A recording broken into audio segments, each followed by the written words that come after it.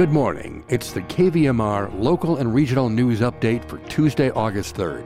I'm Steve Baker. Well, your money doubles to help homeless vets get housing by Veterans Day.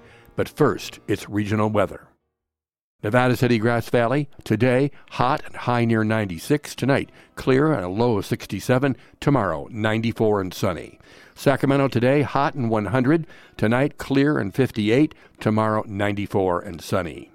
And Truckee, today, sunny, high 89. Tonight, mostly clear, low of 50. And Wednesday, sunny and 86. Placerville, sunny with a high of 98. And Angels Camp, mainly sunny and a high of 101. Nevada County Public Health reports 124 new confirmed COVID-19 cases today. Out of 5,540 cases since the start of the pandemic, 328 are active.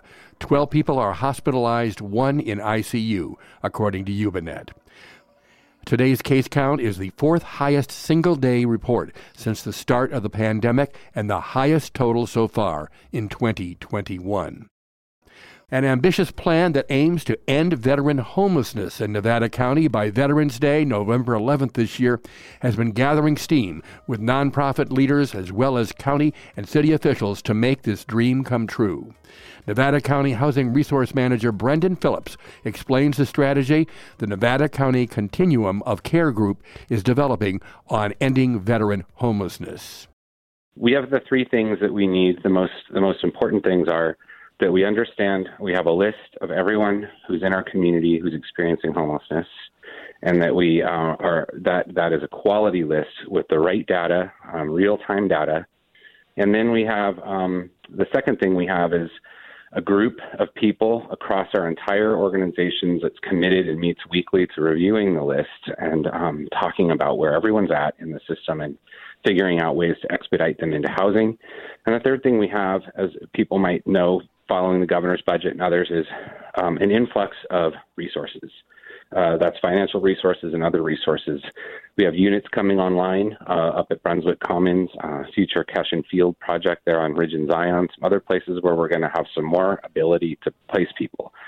Specifically to veterans, we finally have a list of every veteran we know in the community connected services. And it was at a point where we felt like very comfortable if we were to launch a campaign like this, reaching out to our community partners, to property managers, to landlords and others and saying, hey, these are the things we have in place, and we can make veterans homelessness functional zero by November 11th. So come along with us and let's do this. These are people who've, shouldn't be on our streets. No one should, but we can at least start working very diligently on this one group as we work with everyone else. But we're saying that we can get this done. We can do this. Brendan Phillips. Meanwhile, the Friends of Nevada County Military Group is upping the ante for the 11/11 Veterans Day. Any money donated to Hospitality House's Homeless Veterans Housing Program now through the first 11 days of August will be matched by the Friends Group up to $25,000, meaning $100 suddenly becomes $200 and $20 is $40. Those charitable contributions can be mailed to Hospitality House at 1262 Sutton Way, Grass Valley, 95945. Please write Veterans on the check memo. Donations can also be made online at hhshelter.org or by calling 530-615-0852. Donations by August 11th will be applied toward the 11 days for the 11/11 match. As we said, $50 becomes $100. Matching is available up to $25,000. Here's Kelly Reese. NID has confirmed vandalism of the Tar Ditch Irrigation Canal, in which nearly 1 million gallons of water spilled directly into Wolf Creek. NID crews repaired the damage by 11 a.m., and water flows were restored to the ditch. The vandalism also included breaking of checkboards and damage to the structure. The irrigation canal carries water for 115 customers in the Wolf Mountain and Penn Valley areas. NID Operations Manager Chip Close says it's hard to quantify if water theft has increased from years past. However, Close affirms, quote, "I can say that due to the current drought, awareness has been raised, and we are receiving more reports of suspicious or illegal activity than usual. We appreciate the notifications so we can investigate. This from Ubinet. Earlier this year, it seemed Governor Gavin Newsom had a lot of advantages heading into the recall election, says the Sacramento Bee. COVID-19 vaccines became available, and the coronavirus pandemic finally waned. Newsom wielded a state budget flush with a historic surplus and showed off his spending priorities at press conferences all over the state. The first-term governor and the Democratic Party had major donors, a supermajority in the legislature, and almost half of all registered California voters on their side. Now Newsom and the Democratic Party have to make sure the state's 10 million Democratic voters show up for him. Recent polling suggests that may be a bigger challenge for him than his party expected even last month.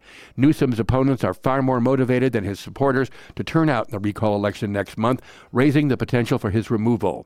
In focus groups, Democratic voters say they aren't paying attention to the recall and don't have much interest in it. I think that's been our concern from the very beginning, says longtime Democratic strategist Katie Merrill. The Republican right-wing recall supporters are far more enthusiastic, far more engaged about voting, and they are going to turn out. Democratic voters are disengaged, Merrill says. The task of Newsom's campaign, Stop the Republican Recall, will be to make sure voters are aware and motivated to cast ballots come September. The Democrats have to do everything possible to ensure that the recall fails, she says. There is no fail-safe. And today's birthdays include the singer who left his heart in San Francisco. Tony Bennett is 95. And Jay North, who played Dennis the Menace on TV, is 70. And now stay tuned for more wonderful music on the Tuesday Morning Show with our resident rapscallion, Paul Emery.